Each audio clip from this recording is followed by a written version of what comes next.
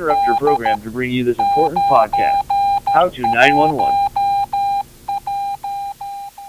Can you put me out of service on a podcast, please? Hi guys, welcome back to How to 911. I'm Sammy. I'm Erica. Today we're going to be talking to you guys about something that, again, Erica is the wealth of knowledge for this topic. It's something that I don't think I can ever be, certified in or something like that. Mm-hmm. It's what we call an ENP. I don't even know what that stands for. I'm sure I've been told several times, but it sounds difficult. So let's let Erica take it over from here. Why, thank you. So ENP is Emergency Number Professional. And if you listen to our recording on Nina APCO, this is the Nina version of APCO's RPL. So ENP is Emergency Number Professional, and it's what it really is when you take it, it's just a test. And I say just a test, like I'm just a dispatcher. It's a really long test with months of studying. It's kind of like an SAT, ACT test, if high schoolers still do that, but that's what I equate it to for 911 people. Yeah. So I'm going to talk about, and I'm getting this information from nina.org. If you have any questions or want to look more into it, you can head over there, but I'm just going to describe a little bit about what it is and then my experience with it. So first I'm going to start with why a 911 dispatcher should be an ENP. And this is, again, from Nina's website. It says ENPs are the leaders in the 911 profession. They receive significant discounts on conferences and events, and more management jobs now require you to have an ENP certification before you apply. So it can help you while you're a dispatcher getting discounts, can help you to advance if you want to become a manager, supervisor, director, and it can be seen in some agencies as prestigious, whatever, however you want to pronounce it. It takes a lot of time and dedication to become an EMP, so it's a pretty cool thing.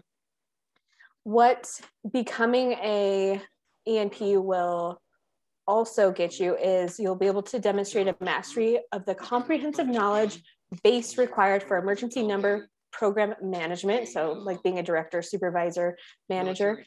It will help raise the industry standards and increase the respect and prestige of those involved in 911. And it also will show you can confirm your commitment to the 911 profession by showing yourself as a leader in public safety and pledging yourself to stay aware of the current issues and developments in the field. This started, where did I see it?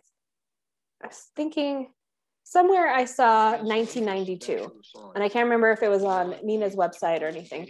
What I like about this last one is staying aware of current issues and developments in the field. If you became an EMP in 1992 and you just were allowed to keep your certification, a lot has changed in those 30 years. So we also have continuing education, or when you recertify, you have to show that you went to classes, you took tests, you went to conferences, all of those things. So you're not just staying stagnant in what you learned when you first took the test. Oh, here we go. The NINA Executive Board first formed a certification committee in 1992 to explore the development of a certification program. I went through a certification process through an executive board, and what they recommended was to have these goals. They want to have a comprehensive body of knowledge for emergency number professionals. They want to have a standard of competence for ENPs. And they, again, want to ensure the awareness of current issues and developments in the 911 profession, and want to encourage professional growth and enhance the self-esteem of ENPs. So that's some of the goals to become an EMP. As far as actually obtaining the certification, again, it's studying and having points, and I'm doing like air quotes. So they want you have to have a certain amount of years of service. And then if you have points, or I'm sorry, if you have an associate's degree, a bachelor or graduate degree, you get points from there. And they also want to see if you've like what classes you've taken or other conferences that you've been to. So I think when you start, you have to have 10 points. And with me, I have a bachelor's, and then you can have a point for every year you've been a dispatcher up to 4, and then a couple of other things. And you can, those other things could include holding a office or board position nationally or locally, and again, classes. So once you take the test and you recertify, you have to have 24 points total. And that's so 6 a year, including those years of service. I think you can still include your schooling. And then you have to make sure that you go to conferences and classes or present at those conferences, not just attend, or write questions for the test. You get like a quarter of a point for 5 questions or something like that. But okay, so you can take the test 4 times a year, once each season. And then for me, it was a testing site. Like I didn't know that this thing even existed, but it's in Fort Collins, and it's like just like this random little building, and you sign up for the test that you want. And Becky and I took it at the same time, and it's like these other people were I don't even know what you take these tests for. Like, I don't know, could you do critical there maybe? I don't know. So we took this test, and then it was like hours long, and I want to say like over 100 questions. And they tell you there if you pass or fail, and then you get the official score later in the mail. So like you go up to the front desk person, they're like, okay, I'm done. They're like, okay, what's your name? And you give it to them. They're like, boop, boop, boop. And I'm like, I'm going to throw up. I'm going to throw up. Like it's like 50-50. And like, it wouldn't do any, like if I didn't pass, it wouldn't be a big thing, but my like high school self that needs to pass everything, I'm like, but I passed. So that was fun. Yeah, but super. So if you want to continue to be an EMP, because you have to recertify every 4 years, you can take that test again, or you can accumulate the points. And I highly recommend just accumulating the points. So what you're tested on is what they give you a BOK, and that's the body of knowledge. And it's like everything that is 911. Mm-hmm. So I just pulled it up here online, and it's they have, so 911 operations accounts for 50% of the questions, and then it breaks it down even further than that. It has telecommunications operations. So what hardware is being used to transmit a 911 call, an actual physical, I dial it on my cell phone. How does it transmit along these wires and these lines to the 911 center? So on here, it's talking about competitive local exchange carrier, the local loop, the copper and fiber optics, the coaxial cables. So like that's why I think this is prestigious, is because how many frontline people know about what the coaxial cable does? Or even what that cable is. Right. How it's even like why we even need to know about it, and what is a trunk line, and what is a multi-protocol labeling switching. Now, to be fair, I would have to brush up on this a lot, but to have that basic knowledge of the diagram of how a 911 call goes is really cool, because you just think I just would think that it was magic and it just like appeared, but it's an actual physical thing that has to happen for us to get those calls. So that's part of it. There's next gen information. There's information like IT stuff. So databases of geography, the GIS kind of stuff, text messaging, social media stuff. There's also a few questions on legislation and regulations. And then the other 50% is management. 20% of that is management or government functions like HR, financial stuff, planning, local disasters, or like there were questions about FEMA on there and who you'd have to contact if there was, I don't know, a 1,000-year flood that happens in your city. Yeah.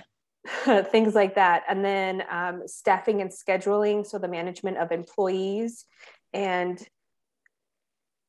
compensation and benefits, employee retention, training and development. And then also, I do remember this, questions about legislation for the HR stuff. So the FMLA, Americans with Disability Act, OSHA, COBRA, questions like that. So those were only the legislation questions, again, only 5%. So a lot of this focused on management of the organization and of employees, and then information systems and telecommunications operations. So thinking about that, and again, it's like the SAT of you could be tested on math from algebra to calculus, or history from 1800 to 2000. Good luck studying all of this. Yeah. But there, again, it's several months, and they offer study guides and group sessions. I know that there was like a Larimer County group session a while ago to have everyone who is going to become an ENP in the county get together and study. And Becky and I would get together and study. I think the evening before we kind of like crammed, like Right. It was just like information in. Yeah. So yeah, then you take your test and then get recertified, and that's the down and dirty of it. Down and dirty. What does this knowledge like do for your work every day? Like, how do you think this helps you be a better dispatcher? I think I can understand. I don't want to say mistakes, but like if something's misrouted, Mm-hmm. or something weird is going on, I won't be like, oh, that's odd, or like brush it off. I can understand that there's an actual physical module thing that has to know where an incoming call is supposed to be going. So if a call is misrouted all the time from a certain area, I understand that the technology, the actual hardware, has to be moved or recalibrated or whatever for it to function better. That's not necessarily like better customer service or anything, but it kind of gives me a background on my job as a whole, because I think a lot of us could go through our career of not delving deeper into any of that technology or just background on 911. So to have all of that is kind of makes me like the holistic dispatcher, like overarching, a better, well-rounded dispatcher. Gotcha. What did you mean? I know what you mean by next gen, but what does that mean for 911 in general? So next gen is next generation 911, meaning what is coming next for us. When I first started, actually, let me check, because, okay, I wanted to make sure that what I was going to explain is accurate and not me making it up. So next gen is, again, just what is coming up for 911 in terms of new technology and how we get our information. When I first started, our next gen 911 was phase 2 locations. And if you remember from our previous episodes, that is a latitude, longitude on a cell phone, GPS location. So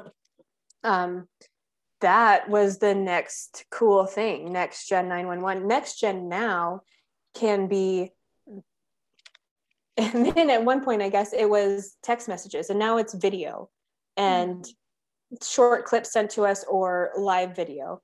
So just anything that's the next thing that people or Apple decides that we need. Yeah. That we don't have the funding for, exactly.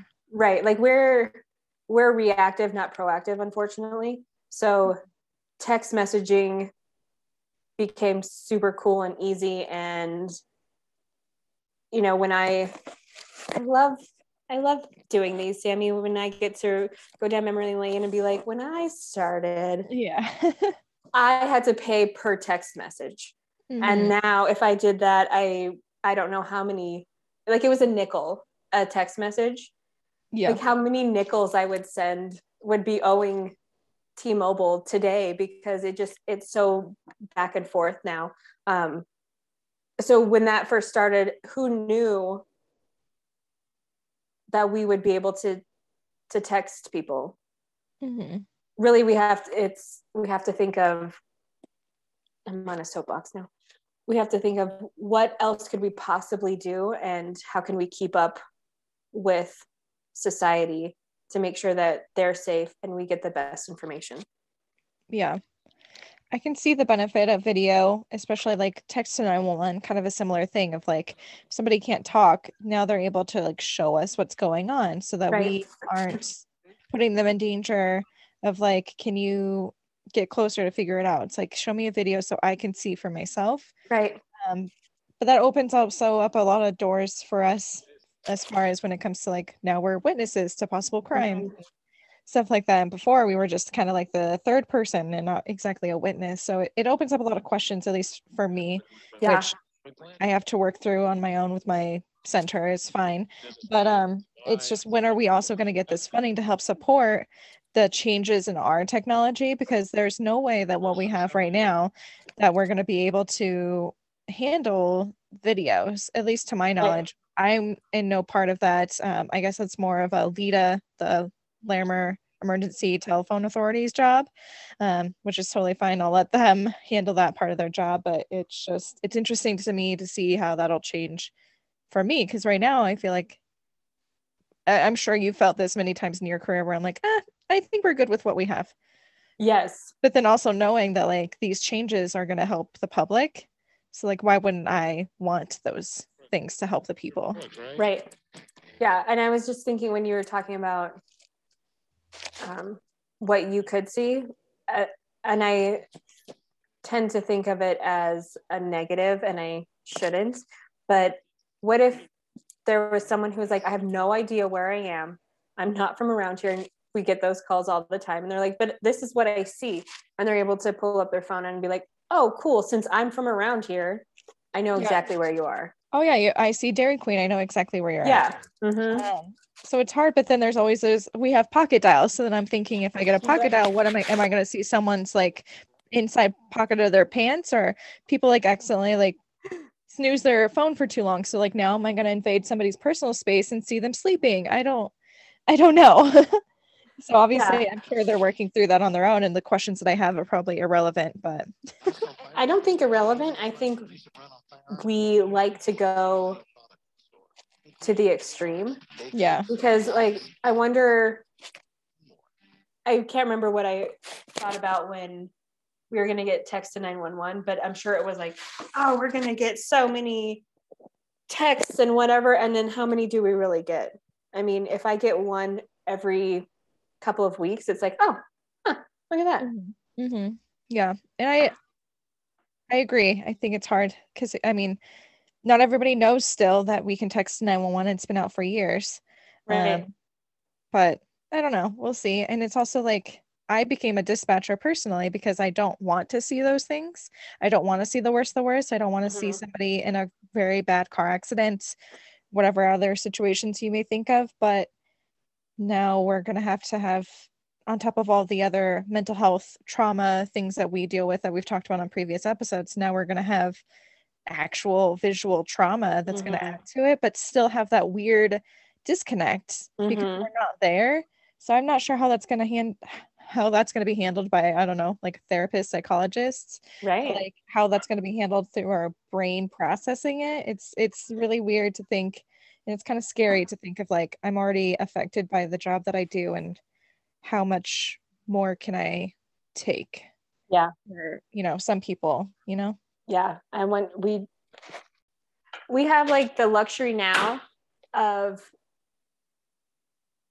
getting ahead of it and like what could we do to prepare ourselves, and I hope that we do that instead of sitting here a year or two from now and being like, wow, I really seen a lot of car accidents this week and it's really taken a toll on me. So yeah, it's hard. I guess we'll have to see how it goes, and we'll, I'm sure, tell you guys all about it when we figure out how it works and start using it at our agency. Yeah, that's what else you got for us for E&P stuff. Oh, I think that is it. Do you have any questions for me about like logistics or? No, I think for me personally, you've explained it and it makes sense to me, but I know that maybe our listeners don't have that pleasure, that privilege of understanding it as much as I do. Like the way you're explaining it and stuff makes sense given the job that we work. But if you guys have any questions, obviously always email us howto911@cityofloveland.org, and we will answer those questions for you. Again, if we answer them, it'll come from our personal emails, so just make sure to look out for that. And then that's it, I guess, right? Yeah. So then find us on social media at How to 911 Podcast. And then you can also find us on Facebook at Loveland Emergency Communication Center. And that's it. Until next time, know where you are, know your phone number, and tell us exactly what happened.